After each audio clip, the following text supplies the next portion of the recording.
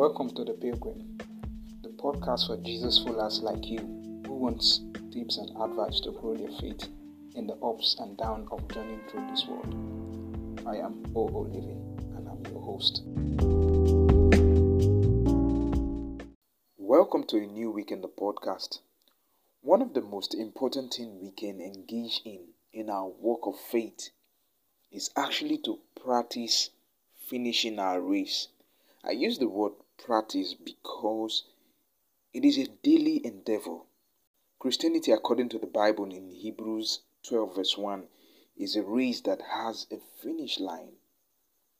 And before we can actually finish our race at the end of our lives, we must first finish it at the end of the day, every day.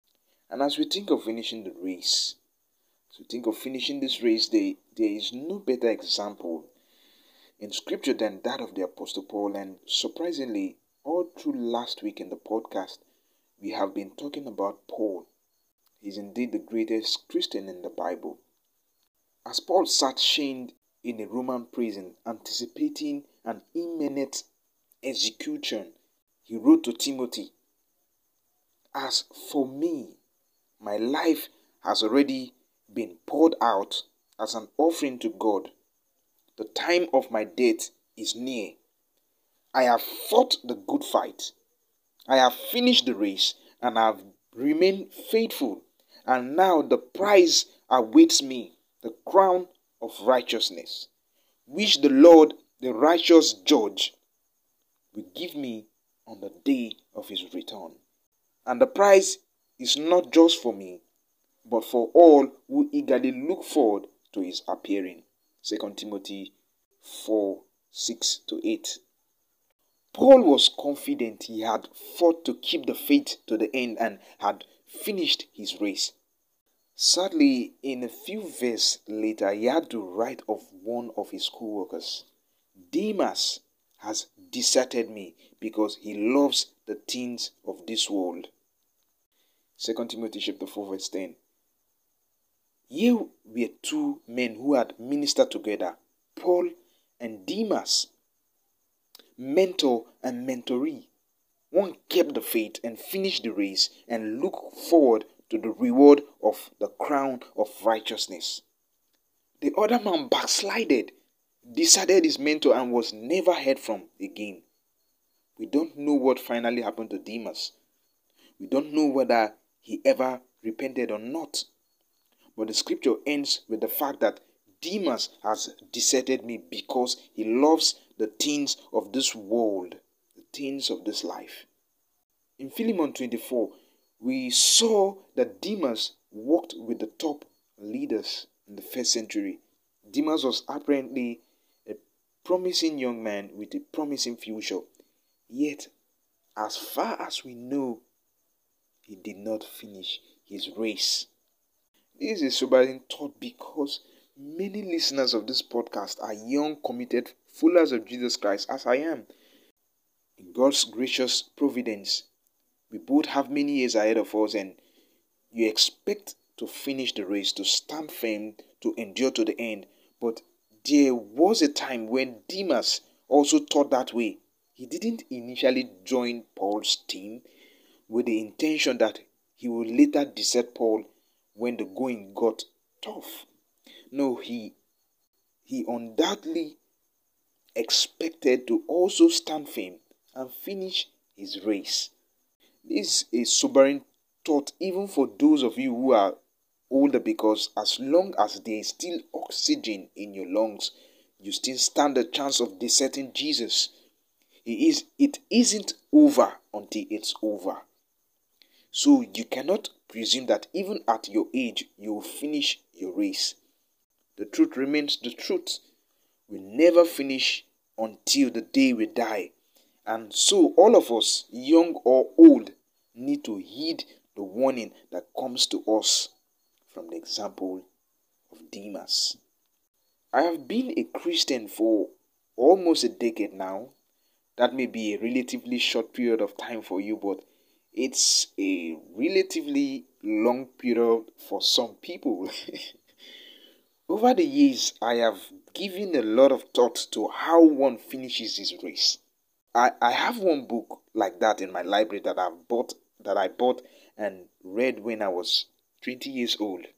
In my search for truth concerning the matter of finishing my race, I have found a number of things I would say, but in my own life and walk of faith, I have come to the conclusion that there are four fundamental principles we can engage in to help us finish our race. There may be other issues that are important, and indeed they are, but I think these four are most essential. They are: 1. A daily time of focus, personal communion with God. You can call it prayer, you can call it Bible reading, or the combination of both. A daily time of focus, personal communion with God, and usually it always advised that you do this in the morning. Not that there is a specialty there's a specialty to the morning times, but the morning always has a way of setting our minds and structuring our hearts. So a daily time of focus, personal communion with God is essential to finishing our race. Number 2, a daily intake of the gospel. Every day we come before the gospel and we understand what it means for Jesus Christ to die for our sins, to become our justification, our righteousness, and plug us into the process of sanctification every day. Number 3, a daily commitment to God as a living sacrifice.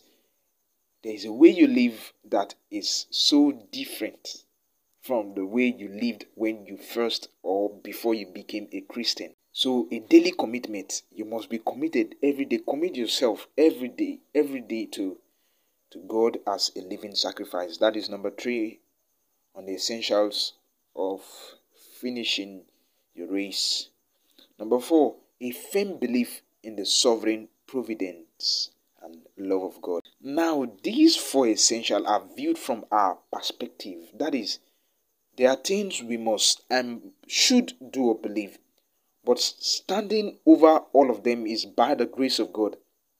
The same apostle who said, I have fought the good fight, I have finished the race, and I have remained faithful, also said in 1 Corinthians chapter 15 verse 10, whatever I am now, it is all because God poured out his special favor on me.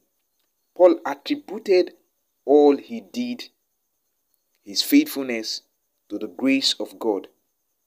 And so as we run our race, keep in mind that we are enabled to run only by the grace of God. In the words of John Newton in his beloved hymn, Amazing Grace, quote, "'Twas grace has brought me safe thus far, and grace will lead me home." Close quote. At the end of the day, when all is said and done, we attribute our faithfulness and finishing our race at the end of the day to the grace of God. So as we consider these 4 essentials this week and next week, keep in mind that we practice them only by the grace of God. So thank you for listening. Thank you for joining in today's podcast. I want to wish you a very, very fruitful week ahead. See you on Tuesday. I remain your host, O Living.